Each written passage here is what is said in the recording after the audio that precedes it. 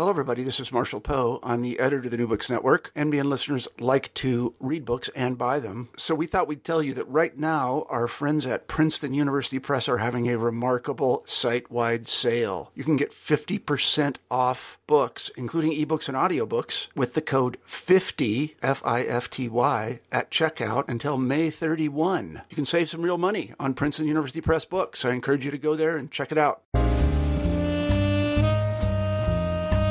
Hello, and welcome to the interview series, New Books in African American Studies, where writers and scholars of African American life, culture, arts, and sciences discuss their new books.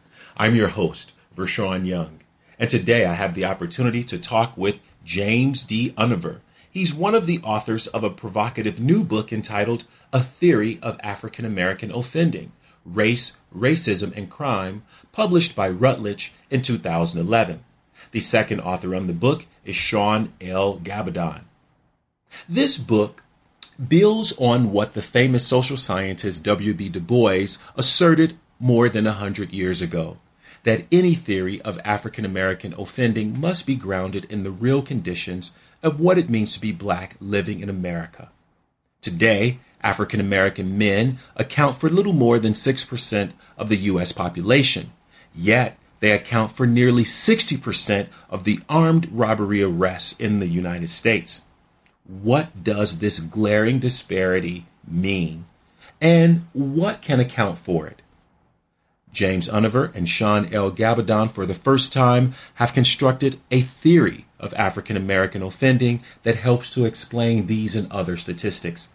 Let's listen in to what James Univer has to say about his new book. Hello, Professor Univer. Good afternoon. Today we are talking to Professor James D. Univer about his new book, A Theory of African American Offending, Race, Racism, and Crime, published by Routledge Press in 2011. Professor Univer is the first author on this book and is co-authored with Sean L. Gabaldon, who is a distinguished professor of criminal justice in the School of Public Affairs at Penn State, Harrisburg. Professor Univer, we're very delighted to have you on the program today, and we'd like to start by asking you to tell us a little bit about yourself. Right. Well, I'm a full professor at the University of South Florida, Sarasota, Manatee, on the west coast of Florida, and I previously taught at Mississippi State and another university called Radford before I came here. And I got my PhD from Duke University, and I also got a couple of degrees from the University of Florida. And I'm principally a sociologist who studies patterns of crime, theories of crime, and race relations. Nice. Can you tell us how you and Professor Gabaldon came to write this book, A Theory of African American Offending, Race, Racism, and Crime? Yes. Essentially, the two of us came together out of frustration, to be honest with you. I've been teaching criminology for 30 years and have always been aware of the tremendous disparities between African Americans and whites in their level of particularly violent crime. And I've waited 30 years for someone to develop a theory that I believe speaks to race relations in the United States and how they impact both blacks and whites. And over those 30 years, there hasn't been a single theory, in my estimation, that has included within it the everyday experiences of what it means to be black in America. And Sean felt the same as I, as my co-author.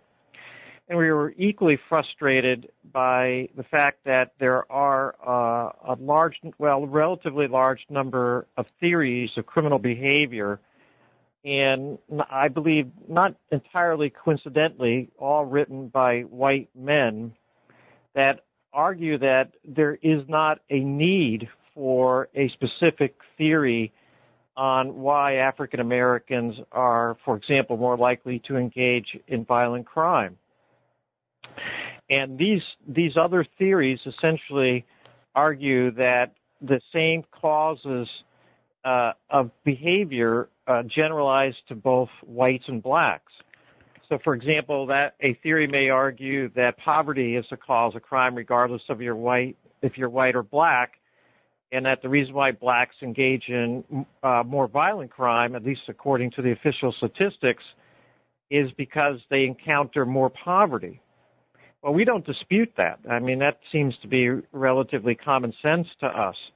But despite all that, we argue that there are everyday experiences that African Americans encounter that whites and other races and other ethnicities, including Hispanics, do not encounter. Mm-hmm. And it's in these other experiences that the richness of the black experience in a racist society bears fruit for explaining their offending.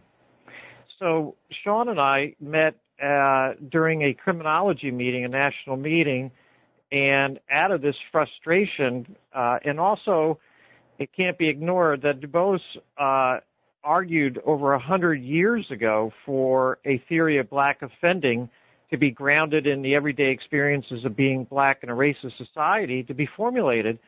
But for whatever reason, and we don't think it's necessarily intentional, that theory has never been fully developed. Mm-hmm. And so essentially, Sean and I set out to create this theory and hopefully fill in what we believe a tremendous void in the literature in trying to understand why people engage in crime. Mm-hmm. I'm going to skip to a certain point in the text. It's not following exactly the chapter outline here, but I think that listeners will want to know your perspective on this, and you talk about it in the book, you and Professor Gabaldon, about the Obama effect, or what does having a president of African descent, the first one now, how does that affect or can affect or will African American offending? Right. Well, he and I actually published an article in one of the top journals in our field on the Obama effect. And what that research showed is that one of the arguments that we make in the book is that one of a salient factor, I think, that if you wish, unifies and consolidates what it means to be black in America is their interactions with white-dominated institutions. And unfortunately, one of the institutions that African Americans probably disproportionately encounter in the United States is the criminal justice system. Mm-hmm. And historically, the criminal justice system has, I would say most favorably, a checkered past in dealing with African Americans.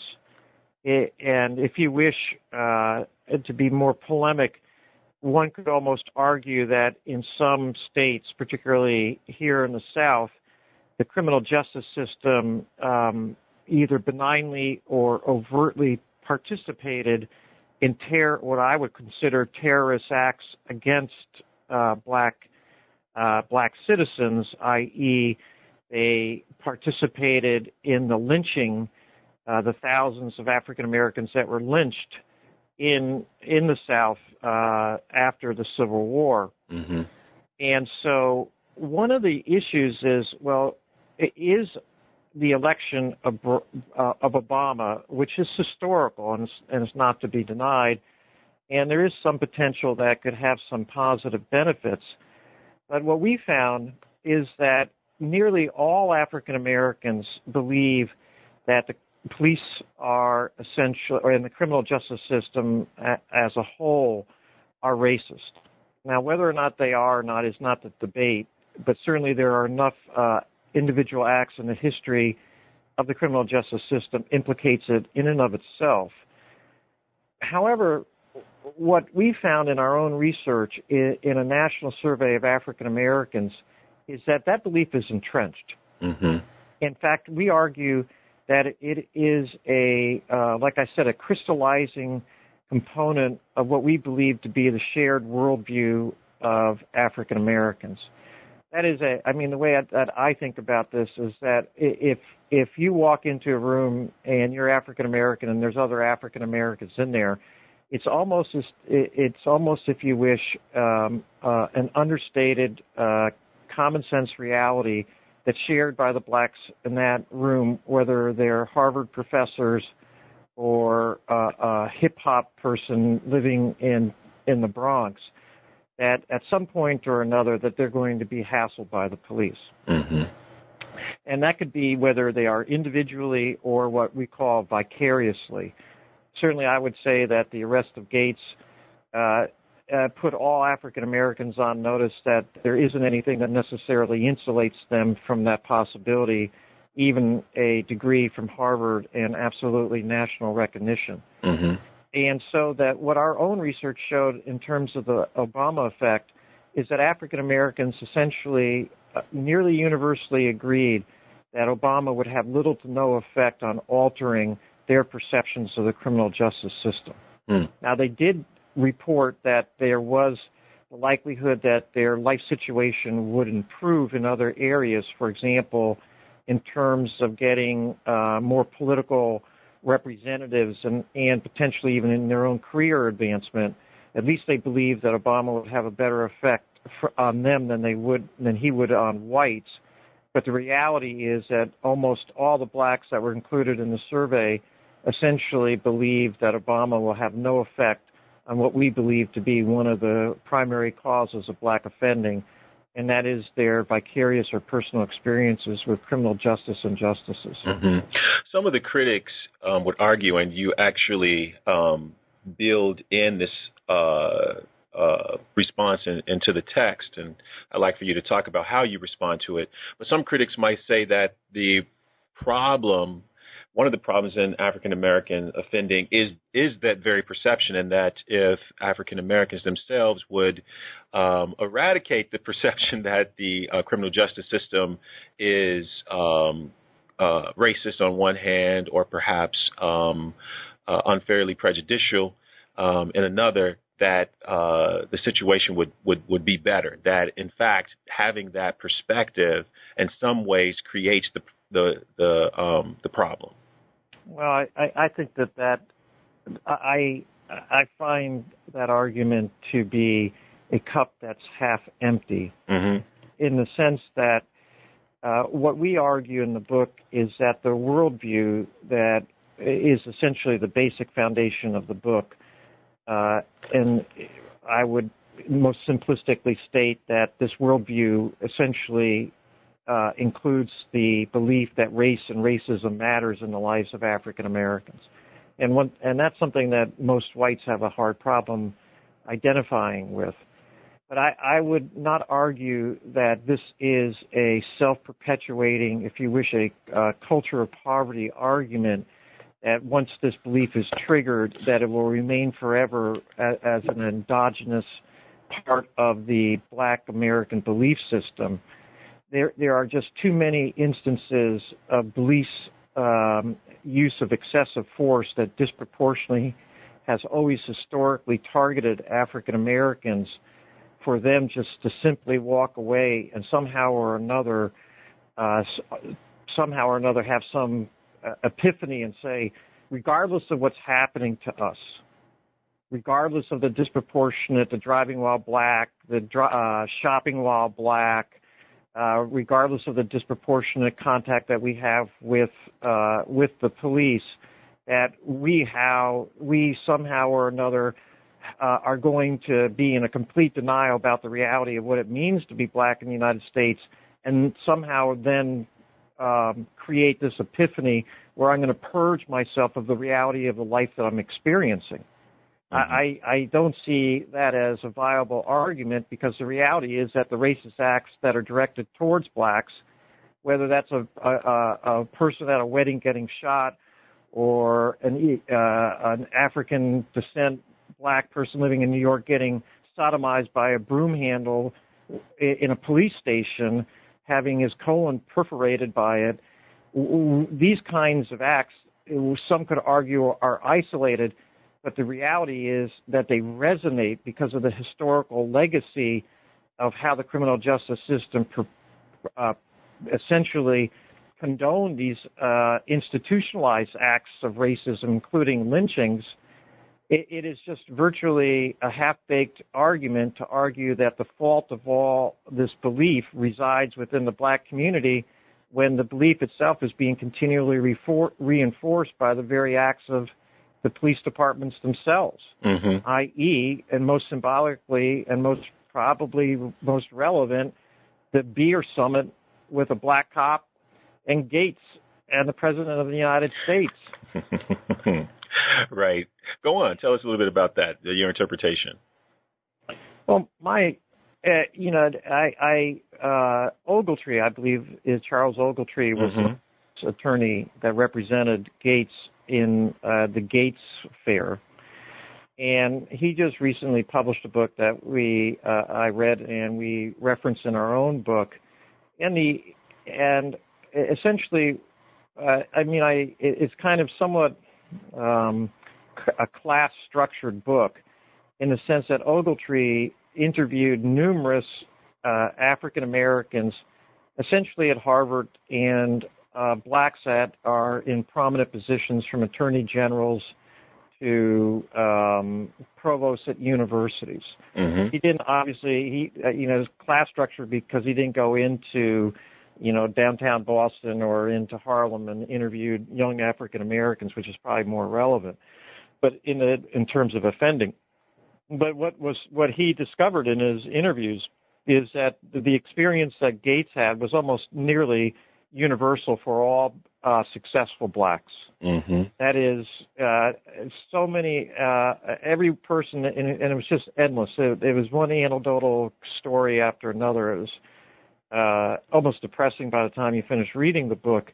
That every single one of these stories in this book described an encounter with a Harvard student walking across the Commons late at night, getting coffee to continue the rigorous studies that are required to graduate from Harvard, and sure enough, getting stopped, frisked, under the pretense that, somebody got robbed and you're a black male and you therefore are a suspect.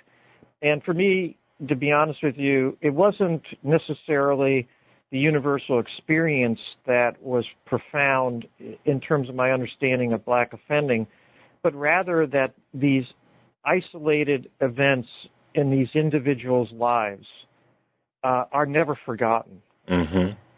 And in the way that I personally think about that, it's almost like when people say, it's okay to hit your kids. But if you think about it, nearly every adult, whether they're 60, 70, 50, or 40, can remember unless it's excessive, every single time that they were hit. And so that these singular events aren't out of context, because they're a nearly universal experience that African Americans share with one another.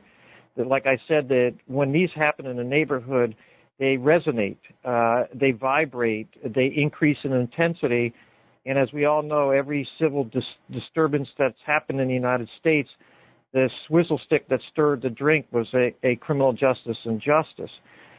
And so that what was profound for me was not the universal experience of being, if you wish, harassed by the police because of race, but rather the fact that these are grown men, women that are highly successful, but could repeat with glaring detail exactly what happened to them and the emotional consequences that they experienced when it was happening to them, i.e., these are life-defining events. What is the relationship between the high percentage of contact of African Americans with the criminal justice system in some way and your theory of African American offending? Well, we borrowed heavily from a fellow named Sherman, though we modified it somewhat. And we also built part of our theory on a fellow named Tyler's work on what's called procedural justice. And so that, the question that arises initially is, why do people obey the law? And the argument is that people obey laws that they feel are legitimate. So, for example, an awful lot of people are known to light up a joint now and then. And what allows them to violate a law that could jeopardize their career, that could put them in jail, that has put, thousands upon thousands of people in jail, is that they simply don't believe that that law has legitimacy. So the more, whether it's white, black, brown, or yellow, the more that people perceive that the law is baseless in terms of its legitimacy, the less likely they feel compelled to obey that law. And so that also follows through for the criminal justice system. So that if you don't believe in the legitimacy of the law, that you feel its major representatives of the law are in fact targeting you or are trying to get you to do something that you feel is racist, is based on racist behavior, that kind of undermines the power of the law in terms of constraining your behavior. And then Tyler emphasizes what he calls procedural justice. And once again, it doesn't matter what race or ethnicity you are. It basically argues that if you, in the process of encountering the criminal justice system, feel as if you've been treated unfairly, regardless of the outcome, so that, people aren't complaining necessarily that they got arrested per se, as much as they're complaining about how they were treated while they were being arrested. Mm-hmm. And so what we argue in our book is that how does the experience of encountering what we call criminal justice and justice translate into higher rates of offending, is that it does so on an emotive way, beyond it undermining the legitimacy of the law. It also fosters within the individual the likelihood that they'll respond with defiance, mm-hmm. with anger, with mm-hmm. hostility. And in fact, one of the more interesting studies I read is that one of the things that causes people to want to retaliate historically has always been the feeling that they've been insulted, publicly shamed. So if you could think back to all these movies that we've watched over our lifetimes, whether it was in the South or, White Knights, it always started in some way or another with some kind of insult. The proverbial slap across the cheek with the glove. Mm-hmm. And then these two white guys walk 10 steps from one another and then turn around and shoot one another. And so that what universally triggers hostility, anger, defiance is the perception of being insulted. And so what we essentially argue in our research is that when people experience these criminal justice injustices, let's say, for example, you're out with a group of friends and the next thing you know, you're getting pulled over, and next thing you know, you're spread eagle on the hood of the car and your wife's in the car watching you. That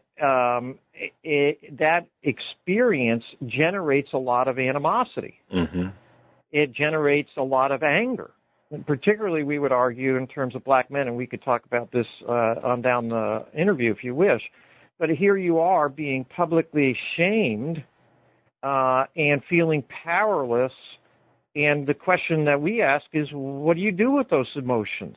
Mm-hmm. And what we argue is that those emotions, coupled with the belief that the criminal justice system has no legitimacy in terms of telling you what to do, and the laws themselves seem to be rather vacuous because they're written principally, if you wish, and at least historically have been written from a white male perspective, that you have a volatile situation, if you wish, and almost an explosive situation where it becomes much easier for you to take that anger and end up translating that into drug use or usually the precipitating emotion that occurs immediately before most offending is some degree of anger. Mm-hmm. So here you have all this bottled up anger with this rumination, and what we say is that culminates in the greater likelihood of violence, and that violence is translated into higher rates of offending. Mm-hmm. And unfortunately, a lot of that offending remains insular within the black community itself. Why is that? Does the theory address that? Not particularly, but I mean, I could answer that from my own, perspective. Here in Sarasota, Florida, it's a relatively affluent community, and there are communities that are gated, and there's communities that are extremely affluent that have a gate but no person at the gate, and we have if you wish, a minor ghetto here called Newtown. But the bottom line is, if a black male, 18 years old, drove out to a community which I'll call Bird Key here in Sarasota and went past that gate, I could absolutely guarantee you that that person would be under surveillance.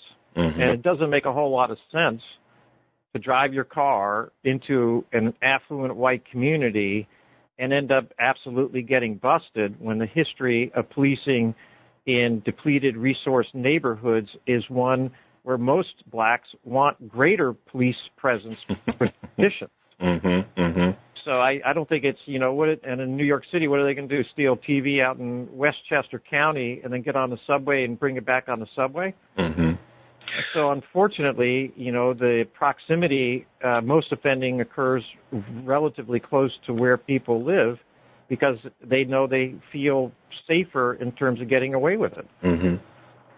You, and when I say you in reference to the book is both you and your co-author, Professor Gabaldon, say right. that this book is for, a range of constituents, people who are interested in African American offending, crime rates, etc. Race relations. And I'm wondering, from my own experience with talking about race relations, what the mainstream readership might perceive this book to be about, and how white readers might respond to it. Well, that's interesting. I would hope that our book gives voice. Let's just talk about, since I'm a university professor, let's just talk about the classroom with blacks and whites, and I have used the book one time. So it's a very small end, but let's anecdotally generalize from that. There's no doubt that I believe, and I'm optimistic on this, and it's newly out, but I hope, I seriously hope that this book gives voice to the black students at our universities. I think, for example, there's been an explosion of female criminologists. When I started in criminology, you could go to a national meeting and there would be 10% women. Now it's almost 50%. And criminology is kind of a male-oriented, if you wish. And we believe that the reason why that's occurred is because of feminist theories of crime gave voice to women, so that when a student comes in, all of a sudden they're getting something that speaks to them in terms of their everyday experiences. Mm-hmm. And that has been, in my estimation, that has been largely not available to black students. All they've been taught in criminology courses is the theories that have been nearly universally created by white men, relatively older white men, i.e. in the 40s, 50s, 60s. And so that I hope that our book gives voice to the black students who are in the sociology, criminology, psychology, race relations, Afro-centric courses, and it allows them to feel empowered to speak about issues that they previously have felt probably because of the stereotyping in the room hesitant to bring forcefully or assertively out. On the other hand, the white students, it's going to be a mixed bag. I think that when they first start reading, and this has been my own personal experience, among some students, there's going to be an immediate a sense of defensiveness that arises. But hopefully the power of the book in terms of the, I'm going to say this, the endless citing of well-researched studies that over the length of the time that it takes to teach and cover all the chapters in the book, that the evidence becomes so overwhelming that even the most potentially racist white students are going to have to start to somewhat capitulate from their perspective and acknowledge that the reality of being black is quite different than the reality of being white in the United States. Mm-hmm. You cite early on in the book, as you're explaining what the book is going to be about, W.B. Du Bois's The Philadelphia Negro as a kind of historical springboard for the theory. Most of our readers and listeners, most of the listeners here, are familiar with Du Bois's seminal text, which you also cite, The Souls of Black Folks, which sort of theorizes African-American experience in America. But could you tell us how you all build on the Philadelphia Negro? Well, I mean, it once again, as I said when we started out, it's I don't know how else to say this. I mean, you could hear it in the tone of my voice that there's a level of frustration that comes out of how, if you wish, Du Bois's contribution in understanding that, for example, the color line in and of itself, i.e. that created segregated neighborhoods forcefully, is a cause of crime. That's a simple statement, but that simple statement that, if you wish, I don't think that's necessarily an Einstein statement, but Du Bois was one of the only folk that was making those statements. So here you have white people purposely segregating with nothing but intention African Americans, and then creating neighborhoods that were completely, if not, well, nearly completely depleted from any potential resource that would allow them for self-improvement. And this is what Du Bois was pointing out. And yet that insight is not part of the lore, of the folklore, if you wish, of criminology. Mm-hmm. Mm-hmm.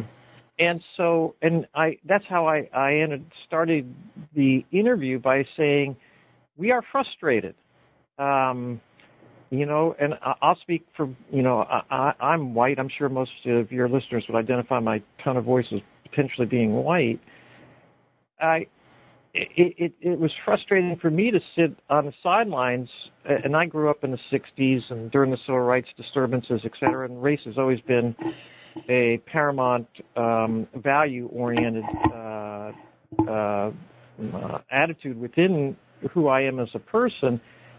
And I'm sitting on the sidelines, and to be honest with you, I was frustrated that no black author had forcefully presented a theory of crime. And it wasn't so that, once again, here's Du Bois 100 years ago making and declaring these insights that are, in our estimation, still true today, and certainly would explain the historical evolution of the disparities in crime that we now are experiencing. But for whatever reason, that insight has not been full-blown developed into a theory of African American offending by either whites or African Americans up until essentially our book. So it's frustrating for us. It's not that we were necessarily we felt more compelled to write the book than we did out of some sort of personal self-interest. Mm-hmm. I want to talk specifically about some of the things that are in each of your 6 chapters, and a little bit about the epilogue, because that helps us. The epilogue is a little bit about application. And we've touched on some of these things I'm going to raise, but feel free to elaborate on them. So in chapter 2, there's the discussion that is specifically about dealing with the specificity of an African American worldview or perspective. Yes. Why is that important to understand a specific, unique worldview to blacks in America? Well, that's interesting. I'm sitting at a lunch with a couple of white fellows who golf, and I was talking about that I was writing this book, and they're highly conservative folk. And I said, well, gee, do we need a theory that is specifically about African Americans and their experiences and how they relate to offending? And no, the same thing causes blacks and whites to engage in crime. I said, well, is it possible for blacks and whites to experience the same event but interpret it differently? And reluctantly, with great deal of reluctancy, they agreed to that point. And, I'm going to date myself, but I just want to show you or illustrate, and this is in the book, what I mean by that. The O.J. trial. Mm-hmm. I don't know, are you old enough for all that? I am, and actually, when I read that in the book, that's early, and when I read that, I remembered my own experience. Well, good. If we could play back and forth on this for just for a moment. I'm white, and I'm sitting there, and it was like a Twilight Zone movie. The world stopped. Everybody stopped dead in the United States. Mm-hmm. And when the verdict was being announced, I can't imagine anybody. I'm sure every barbershop, the scissors stopped. I can't imagine anybody actually working when that verdict was read. And it, as being white, you could, make any assumption you want, but essentially I believed that O.J. was guilty. And then when the jury announced that he was innocent, I write in the book that white America's jaw collectively dropped. Mm-hmm. I mean, we were, as whites, absolutely stunned, or in Bush's terms, in shock and awe. Mm-hmm. And then, if you remember this, and I'd love to hear your comment on this. The camera panned, and I think it might have been at Georgetown, or not Georgetown, at I forget which university. It panned, and there was a group of blacks with the cameras rolling, and the verdict was announced, and they simultaneously. The only other time I had that was when NC State won the NCAA. I'm sure there wasn't a conscious thought in their mind. It was spontaneous. They universally jumped out of their chairs in complete and total they just went absolutely blissful in celebration. And white America, as with Katrina, if you wish, we were stunned, number one, that O.J. got off. And then when we saw blacks celebrating an obvious, what we thought was an obvious guy who killed 2 people, they were celebrating. We were, shock and awe doesn't even capture the differences between white and black America in that one moment. Mm-hmm, mm-hmm. And I'm going to tell you my experience here. All right, I'd love to hear this. It was my first year teaching high school in 1995. And I was teaching at Mount Vernon, Illinois, at Mount Vernon High School, and the principal told us that we were not to watch the verdict.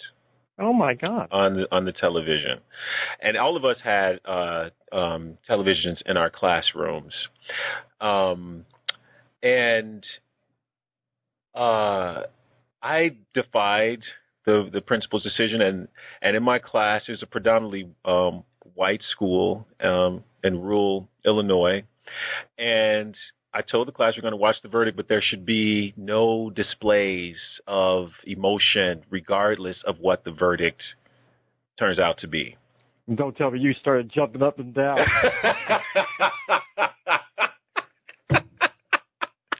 I started jumping up and down. I ran around the classroom. I was screaming. I had no absolute control at all. But those students their jaws you might have to scrape them off the floor. And that's why when I started reading the opening of the chapter, because you begin chapter 2 with that anecdote, it explained to me what my students' reactions was, because I to this day, well, till I read this opening anecdote, could not understand why they had what it seemed to me that they were containing their emotion, but I think the emotion was just sheer shock.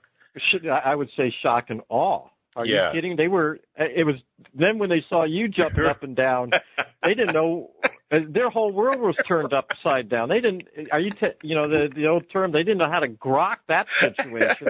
Exactly. But I want to tell you why I was jumping up and down, even though it was spontaneous. Go ahead. I'll tell you. Okay. I'll tell you, and you can tell me whether I'm right. And maybe this will validate the book. That you weren't necessarily celebrating the fact that this potential person got off, right? And you may even somewhat believe that he had done it. But what you were celebrating was, number one, a black man getting the same justice that whites routinely get, and Johnny Cochran, a black lawyer, if you wish, doing it. Right. Yeah. Right. And so it was an equal celebration of here's this black lawyer, Johnny Cochran, out performing, busting everybody up, doing, here's a black man achieving a victory that even white America couldn't even accomplish for one of their own in all likelihood. Mm-hmm. And him doing it in a racist setting, and in addition to everything else, finally a black guy getting what white people have always gotten. Exactly. To the letter. Right. To the letter.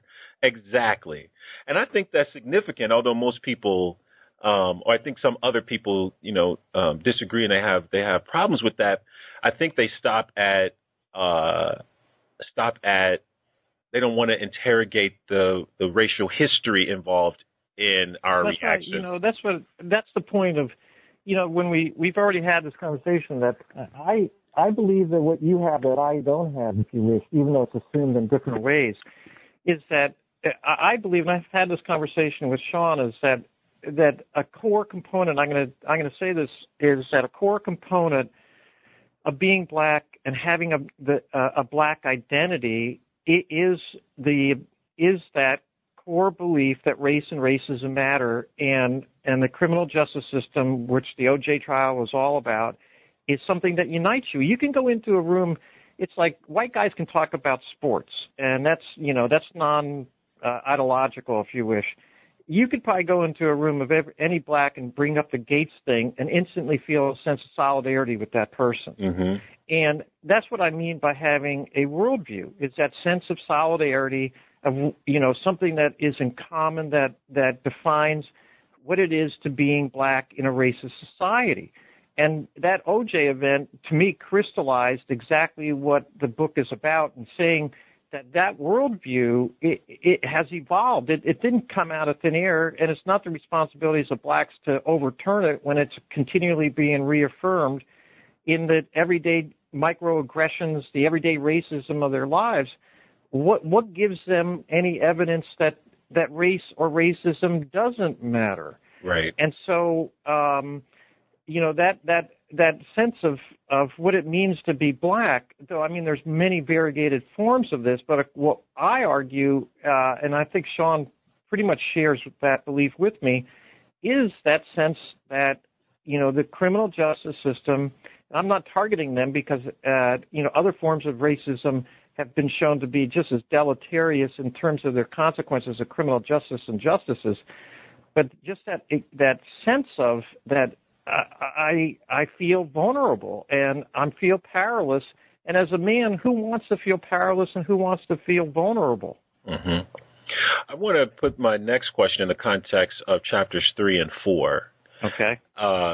And talk about, although this discussion, the one we just had, and even much of what you've already said, shows that that it's in terms of class in the African American racial existence that crime or offending is not it's a sort of universal experience. But there are variations. No, I wouldn't necessarily argue. The rates of crime are going to differ somewhat across class within the black community. Will it differ so much that it's zero in a certain class? Well, that zero is never achievable. Right. I mean, so that's white people. I mean, look at we got all mad off right. all these other guys. That's all I meant by universal. I just meant that no one's exempt from either contact, and you even mentioned earlier vicarious. That's right. Relationship. So that's all I meant by universal.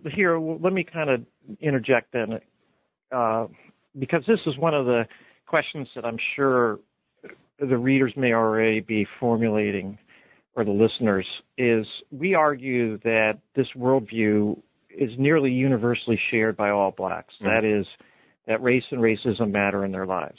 So then the question that we pose throughout the book, and I think this is what gives the book real substance, because that argument isn't particularly tremendously insightful, even though it's been hugely ignored. Mm-hmm.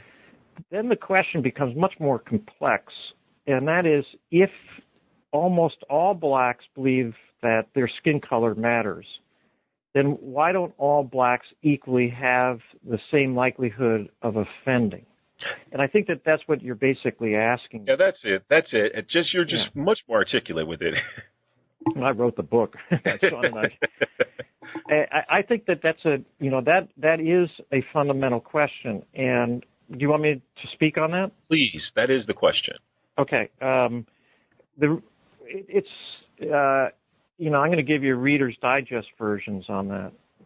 Let's just begin with what we argue in the book is that the experience of being discriminated against, and the research is unequivocal. It has, if I'm going to say this, it's probably not overblown, disastrous consequences for blacks. You die younger than I. You suffer from hypertension. You have all these health-related diseases, if you wish, that are a result of the constant awareness that your skin color matters, so that when you walk into a room, you feel the presence of what we talk about in the book, when we do nearly a whole chapter on the negative stereotypes, the criminal black man. Right. That you may be less intelligent, and there's all sorts of data to suggest that the vast majority of whites hold these opinions. And you walk into a room, even as a professor, and whether it's in your classroom, and you may be experiencing or perceiving a degree of skepticism, for example, within your students. That how are you as a black man, even with a PhD, how are you and it's almost like, prove it to me, where I walk in and the assumption is that I'm an authority. Mm-hmm. And that has debilitating consequences, especially when that's a daily experience in someone's life. That's called stress.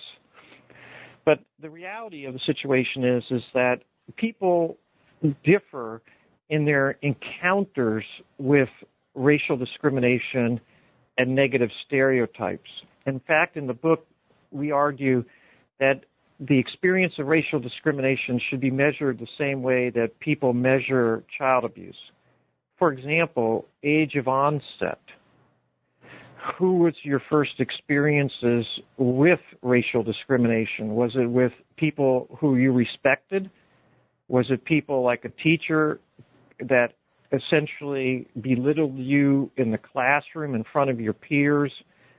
And then, so it's age of onset, it's frequency, it's duration, it's who's involved in the actual, and I'm going to use this word, abuse itself. Mm-hmm. And what we argue is that the experiences of racial discrimination are not uniformly experienced.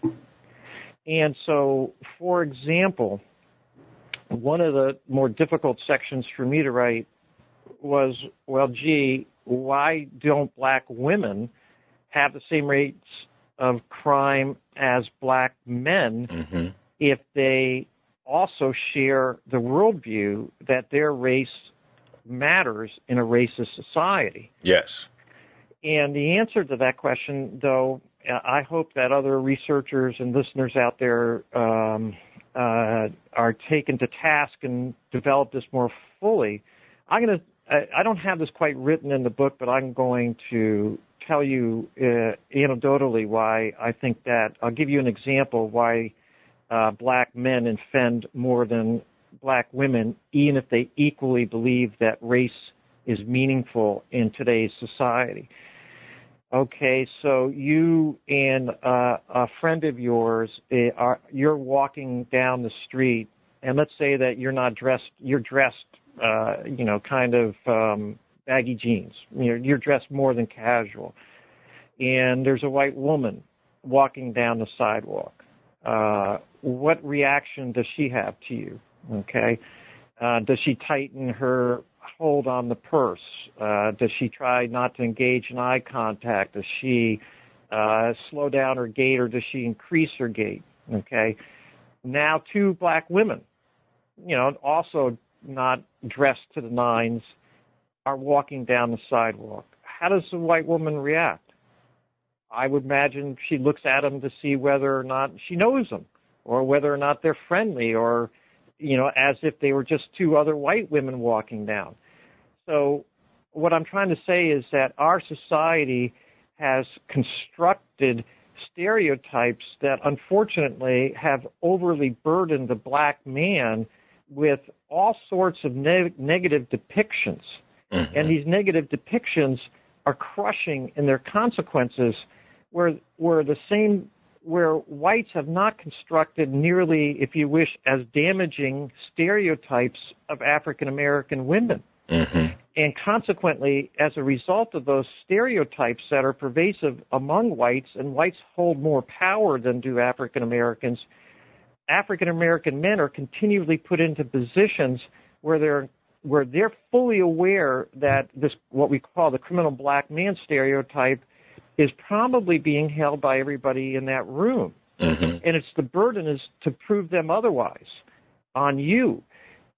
But with black women, there are stereotypes, but I don't believe that whites hold those nearly as universal, and the depth of those stereotypes are not as deep as they are in terms of the convictions that whites have about black men. And consequently, black women are not encountering the same level, the same intensity, the same frequency, and the same duration of being continuously bombarded with everyday racism. Mm-hmm. What about the class question? So you just spoke on the gender question. What about class? We really don't deal with the issue of class. We talk about, for example, that black, even successful blacks in their place of residence, if you look at it black and white equal in terms of their income, blacks are still less likely to live in the same quality of neighborhood, and it's strictly and only, well, I shouldn't say strictly, but it's largely because of race. And we do have a little paragraph on white-collar crime. Mm-hmm. And what we argue there, which we haven't talked about, and I'll just weave this in, I would say that a large component, 50 to 60%, or 50% of our book is essentially built around this, what we believe to be an ironic dilemma.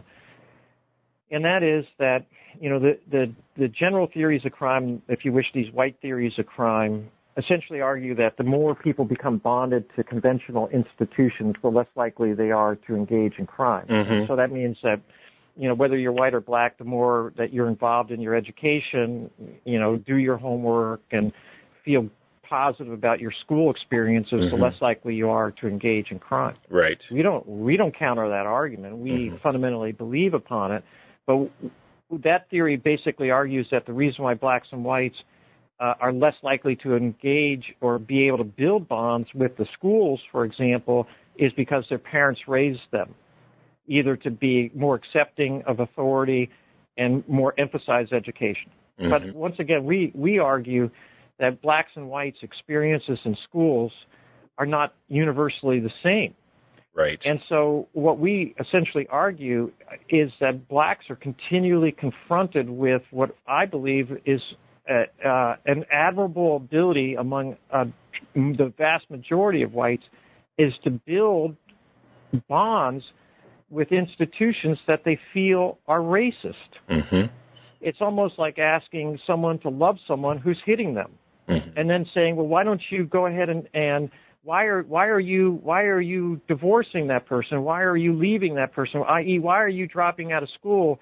You good for nothing. Why are you and then somehow or another blame the person for making the decision to leave school and drop out." But what we're saying is, wait a second, you're asking African Americans to build strong bonds with institutions that they feel are treating them unfairly. And we have all sorts of data to show that school suspensions, expulsions, fights, etc., are disproportionately impacting African Americans, mostly African American boys. So here you are walking into a classroom that is contaminated with negative stereotypes of who you are. And then you perhaps have a school that has teachers that have racist beliefs. And, a large part of our work is built upon the work of the stereotype threat literature, which essentially argues that African Americans underperform in rooms that are where they experience a stereotype threat. So that if you have a black and white in taking a standardized test that they don't believe is a standardized test, they're going to perform equally well. But as soon as the teacher triggers here's a standardized test, and could say, well, and instantly then the whites are saying, okay, I do well on this test, and the African Americans are saying, well, we don't do as well. And as soon as those two thoughts pervade each group's minds, the research shows it actually gives a boost to white performance, and it undermines black performance. Yeah. So here you have all this happening in this classroom, where you have a teacher never calling on you, or when called on, it kind of is more humiliating to you, and then you are triggering all these stereotype threats. You have the peer group where the blacks sit at one cafeteria table, the whites are at another.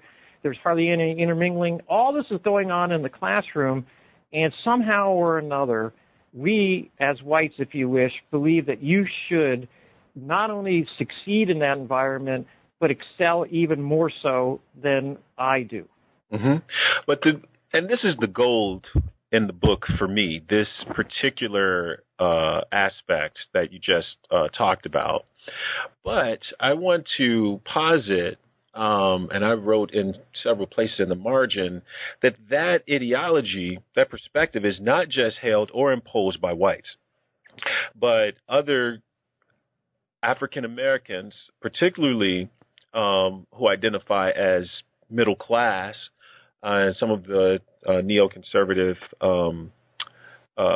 speakers like Shelby Steele and John McWhorter would argue the same thing. In other words, they would argue that identifying with traditionally white institutions provides a safe house or a mode of integrating into American society that would not continue to perpetuate some of the negativities that African Americans experience.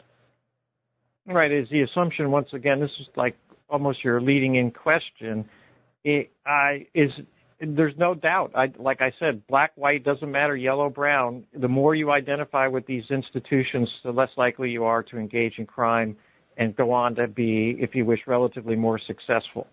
There's no doubt about. I mean, the research is relatively unequivocal on that. But once again, Steele and those folks, what they're ignoring is the reality of what it means to be black in a racist society, the microaggressions, the everyday experiences of racism. So the research, for example, shows that stereotype threats are reduced if the teachers themselves are aware of them, if the institutions, whether it's a place of work or whether it's a school, whether it's a university, high school, or elementary school, has a assertive, a forceful, a well thought out and sustained program that emphasizes the celebration of diversity. So that I would say that if the world is perfect and there is no everyday experiences of racism, if the black students aren't going to the corner store and having someone follow them and then have to go home and have to deal with that and have parents that are unwilling to help them through that experience, sure, I mean, in the perfect world, these guys are absolutely clear. They're clear-minded. But once again, if they forcefully speak about the very issues that we believe give rise to the very behavior we talk about, and that's offending, I would absolutely be willing to say that they're on to something. But to only present the cup half full and not talk about the everyday experiences of being black in a racist society and how they impact the ability of blacks, particularly black boys, black men, in identifying with an institution that essentially thinks they're hoods, criminals, gangsters, it is absolutely, to me, relatively incredulous. Would you read from the book? Okay, I'm gonna read one section on the out of our conclusion. Let me see if I can get this up for you. All right, let's see. You ready? Yep. Okay, I'm going to read about 4 paragraphs. Our theory of African American offending centers its analysis on the lived experiences of African Americans in a conflicted, racially stratified society. We argue that African Americans have a unique worldview that has been and continues to be shaped by experiences with criminal justice injustices, racial discrimination, and pejorative stereotypes. Our theory contends that these experiences have deleterious consequences that are related to offending. They cause African Americans to experience negative emotions that are related to offending, including anger, hostility, aggression, defiance, and depression. Together, these debilitating feelings exhaust their emotional capital, leaving them vulnerable to engaging in impulsive behaviors, which is a chief factor relating to offending. Experiencing racial injustices also causes African Americans to offend because they undermine their capacity to build strong bonds with conventional white-dominated institutions. That is, African Americans are confronted with the paradoxical task of building strong bonds with, quote, conventional, unquote, white-dominated institutions that many of them perceive to be racist, such as the criminal justice system. Our theory additionally stipulates that African American parents, which we really haven't talked about yet, can attenuate the deleterious consequences of racial injustices. Indeed, the research shows the brilliance of African American parents as some reframe these injustices as challenges that their children must overcome. This resiliency is reflected in the fact that only a minority of African Americans offend, even those residing in areas purposely constructed to racially subordinate blacks, that is, urban ghettos. Thus, the data indicate that the vast majority of African Americans rise to the challenge. The rage that flows from their racial subordination is transformed into a healthy resistance. It provides them with the energy, the agency that they have channeled into dismantling many of the institutionalized forms of their repression, such as the legacies of Jim Crow. Our theory further recognizes that the U.S. remains a conflicted, racially stratified society. Consequently, African Americans are confronted with the reality that they will encounter criminal justice injustices, racial discrimination, and the consequences of being injuriously stereotyped. These debilitating racial injustices place burdens on the black family. African American parents are confronted with having to deal with their own anger, defiance, rage, depression as they are assaulted by these injustices while simultaneously preparing their children so that they not falter from their own awareness of how their race and racism will negatively impact their lives. Put more simply, it is emotionally exhausting to continually to have to fend off the deleterious consequences of racial injustices. Mm-hmm. Consequently, a minority of African American parents fail to fully provide their children with the skills that they need to fend off their own encounters with racial injustices. Therefore, the cumulative consequences of these experiences place African American youth, especially African American males, at risk of offending. Those who offend do so because they do not have the emotional capital to successfully negotiate their encounter with racial injustices. As a result, their offending will be fueled by their overwhelming emotions of anger, depression, and their inability to bond with the institutions that have discriminated against them because they are black. In the end, our theory posits that the American dilemma of race and racism that Du Bois pointed out over 100 years ago will not be resolved, especially as they are related to black offending, until African Americans can live their daily lives free from the experience and perception of being racially subjugated. Mm-hmm. Thank you for that. And we have time for a few more questions. And I wanted to tell you, because you mentioned in your reading, that we hadn't talked a lot about parenting or at all. And that was the most troubling part of the book for me. The idea that is raised that parents can effectively, and I might and substantially intervene in this circumstance of African American offending. I'm not saying that they can't, but what I marked in the margins and was hesitant to raise here, but I'll raise it since it's featured in what you read, is that it seems to be one of the more explicit claims that you make about what can be done to intervene, and the other constituents are sort of left off the hook. In other words, if to the extent that racism is still a factor, a reality, and not just a perception, right, and there are people who perpetuate racist actions, structural racism, etc. Right. I see those issues addressed in the book, but I don't see those people and what they can do differently addressed as explicitly as parents are addressed. It seemed to me that the parents, African American parents, are asked to take on an even greater burden than they already bear in this situation. I felt that when I was writing it. But the dilemma that, once again, that we were confronted with is the vast majority of blacks don't engage in violent crime. They don't go out and rob people. They don't murder. They're not selling crack. They're law-abiding people trying to make a living in a tough time right now. And why do the vast majority of blacks, if they share the worldview that race and racism matters, not offend? Like I said earlier, one reason could be that they simply encounter less overt forms or subtle forms of discrimination. And I do believe that to be true. But the reality is that, well, what else could explain why some do and some don't? And the data actually show that 55%, the majority of African Americans believe that parenting has something to do with the rate of offending among black men. And so this isn't something that we're imposing, but rather just reflecting upon what the black community itself believes. And, what a large part of our theory is based on, well, if the vast, vast majority of blacks don't offend, why don't they offend?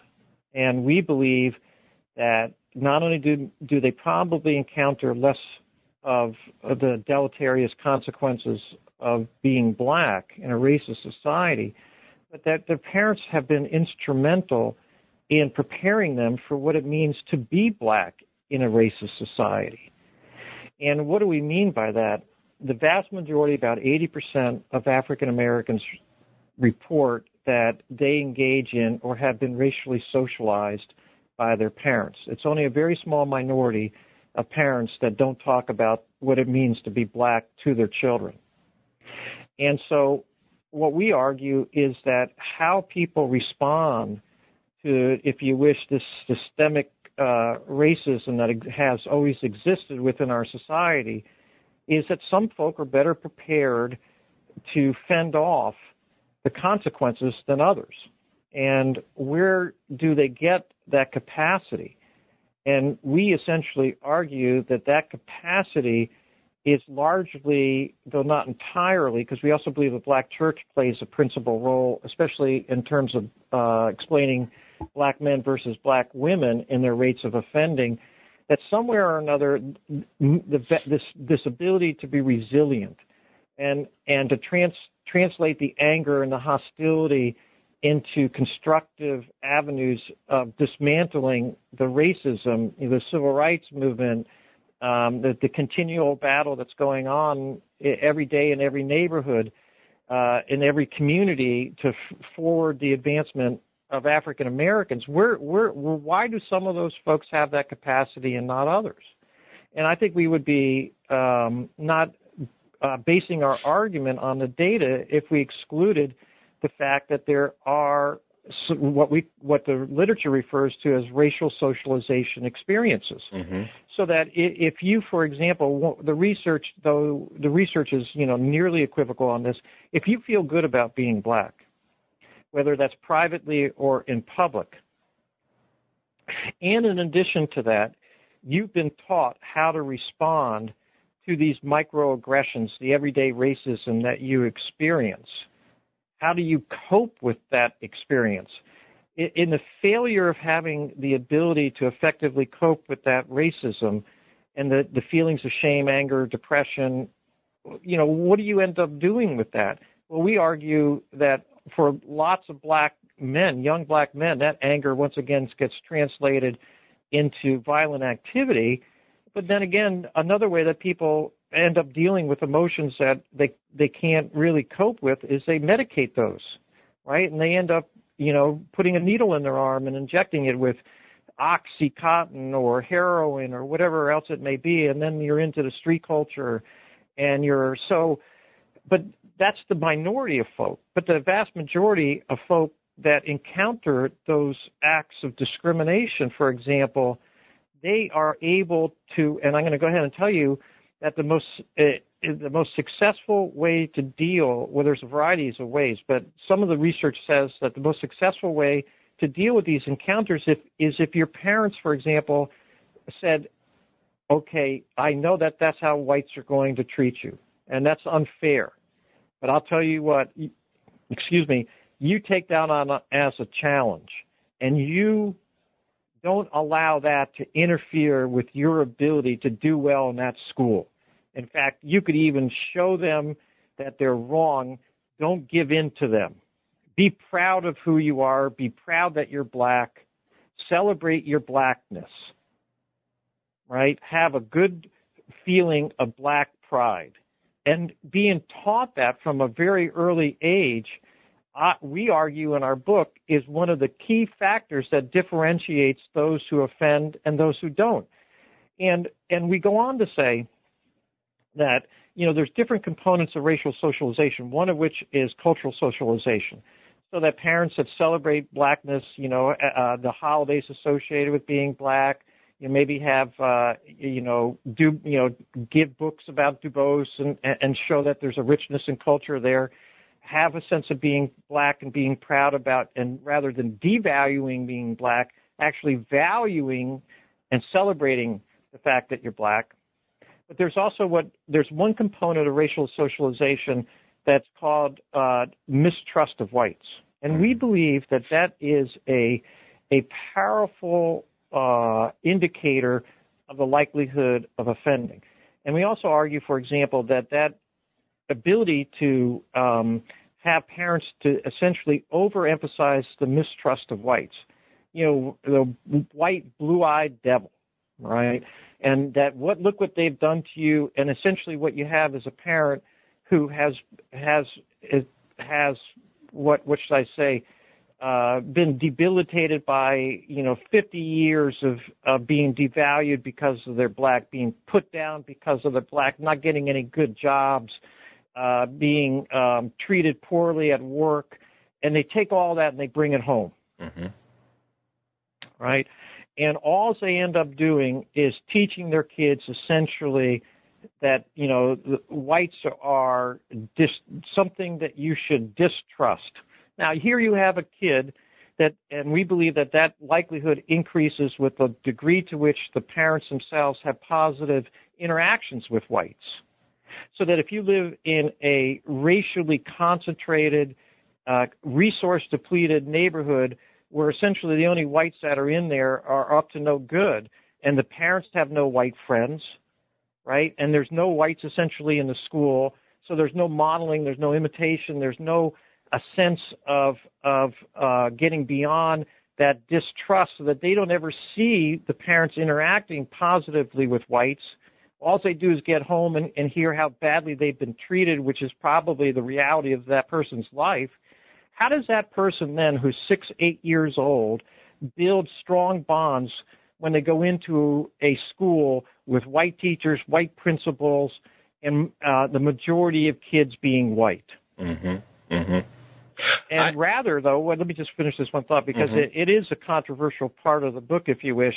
How about if that parent had white friends? But still did not diminish the fact that they should be proud of being black, so that they're not, what's it called, the, acting white, that there's not going to be any, you can still be successful and do well in school, but that doesn't mean you're any less black. In fact, that's what it is to be proud and to be black, is to be successful by taking these challenges on and showing folks that they're wrong. If you have a parent that essentially is acknowledging that the institutions that these kids are going into are racist, and teaching them and making them having what the book describes as a strong sense of black consciousness, a critical black consciousness, that this is the fault of whites, and don't you internalize this as being problematic for yourself.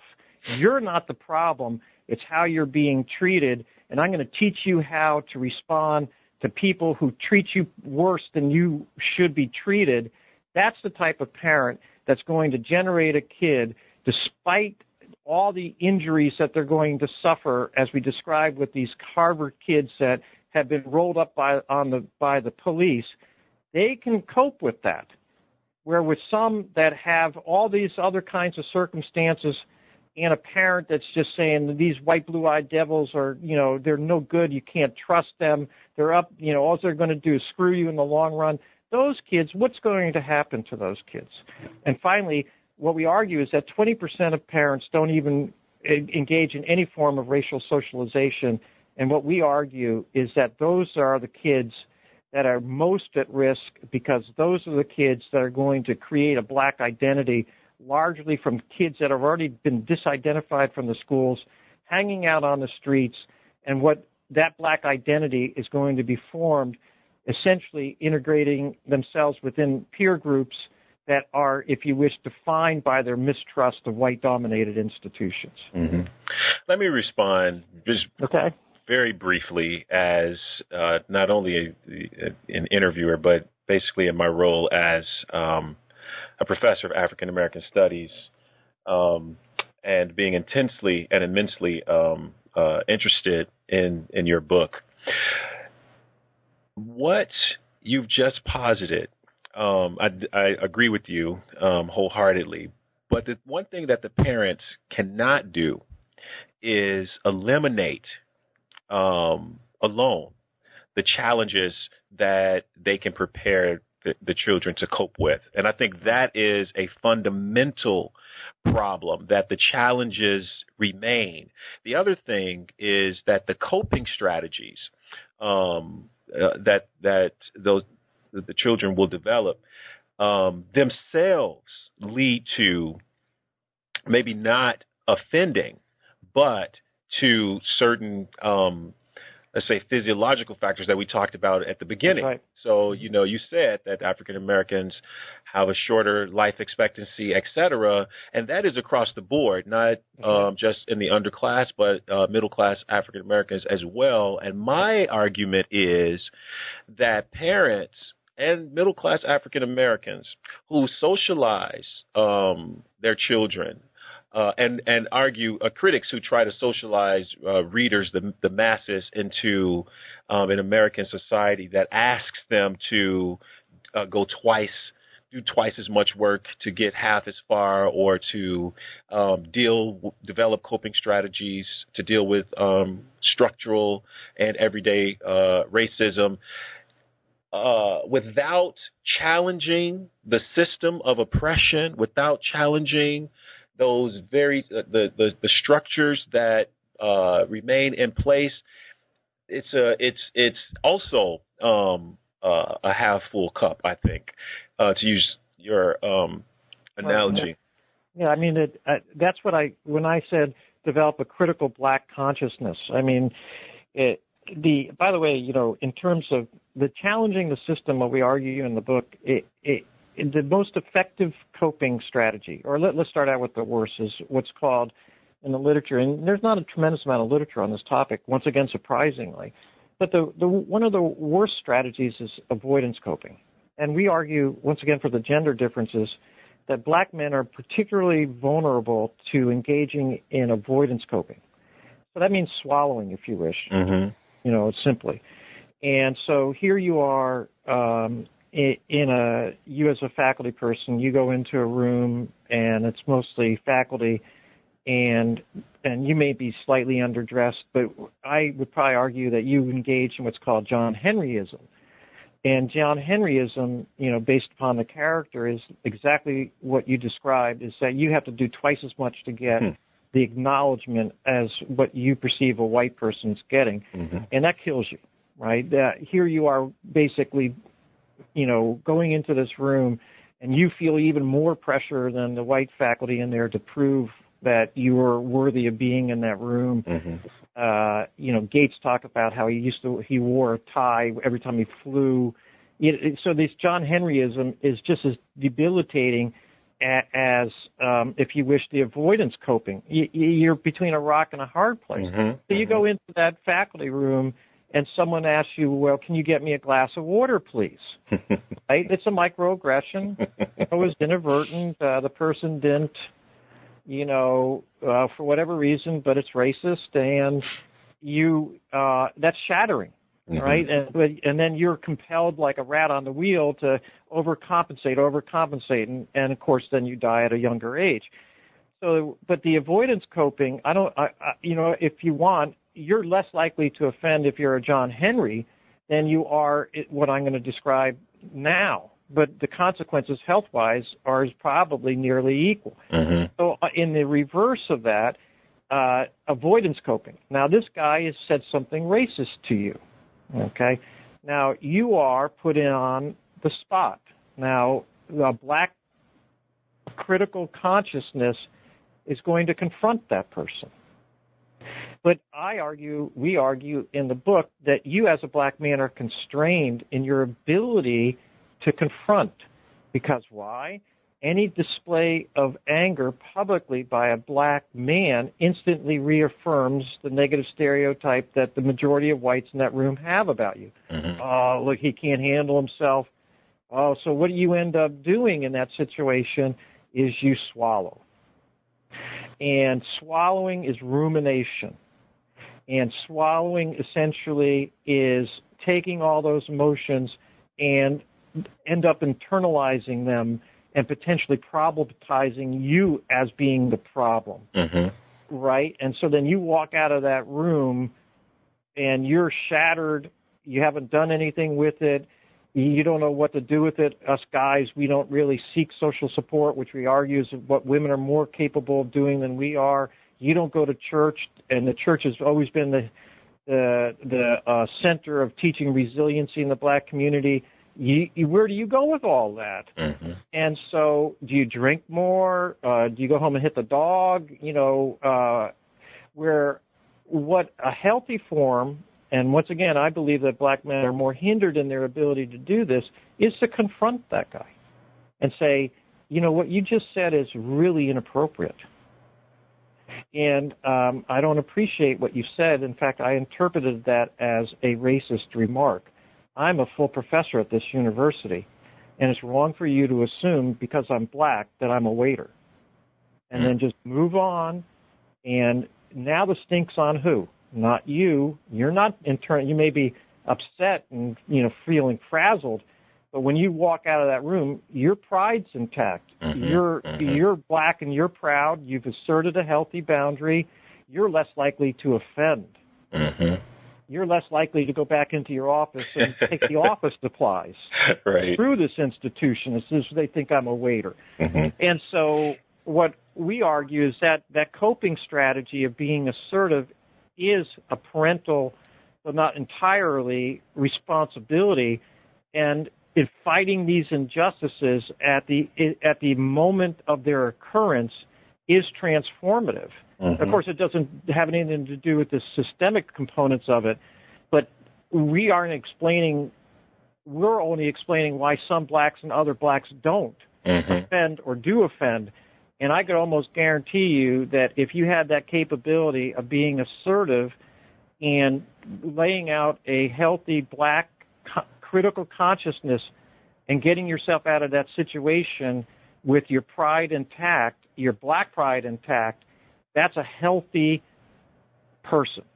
That person in our book is much less likely to offend than the one who sits there and swallows the anger and humiliation, doesn't do anything with it, and ends up going home and using drugs, excessively drinking, or going home and pilfering office supplies because they're so pissed off at how they were treated. I think that's brilliant, and thank you for teasing that out. I also think that one of the things that can be done is for everybody to read this book. I think it's an excellent book, and I think that part of developing a critical black consciousness is, you know, reading works by academics who are interested in these topics, and that it's for everybody. You know, regardless of race, regardless of class, that we should be engaged in these conversations, in this learning. Can you tell us what you're working on now? Yeah, I'm working on 2 papers right now. Just last night, I'm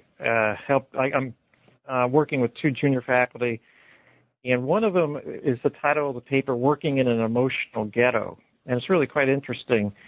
She surveyed, I'll just briefly tell you, that she surveyed, I think, like a couple thousand Tennessee workers in the public sector, state workers.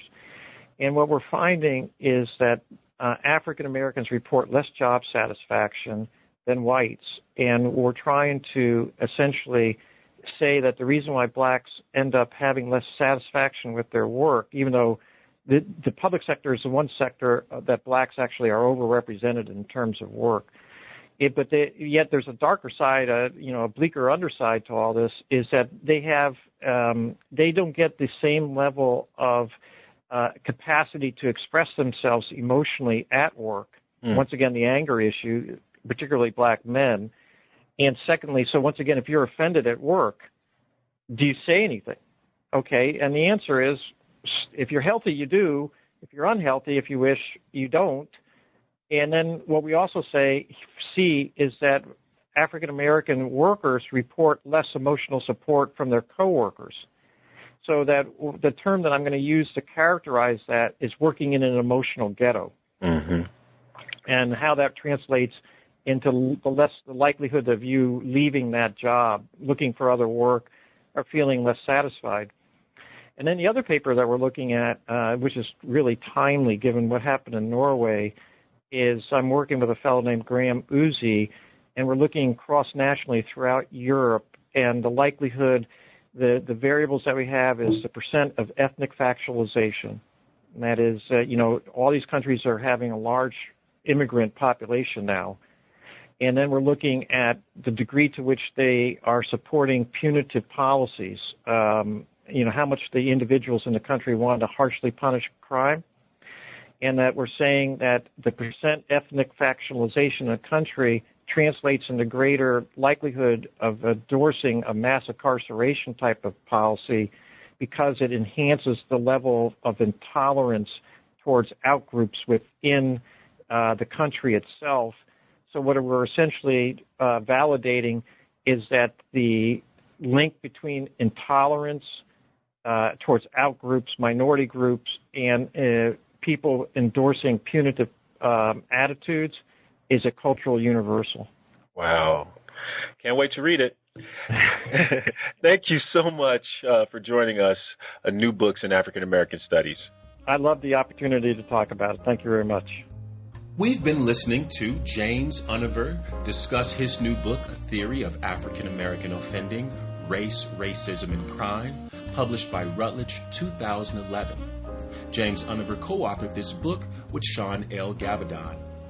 As you've heard, this book is necessary reading for both undergraduate and graduate students, as well as the general public and criminologists, all who are interested in why African Americans offend.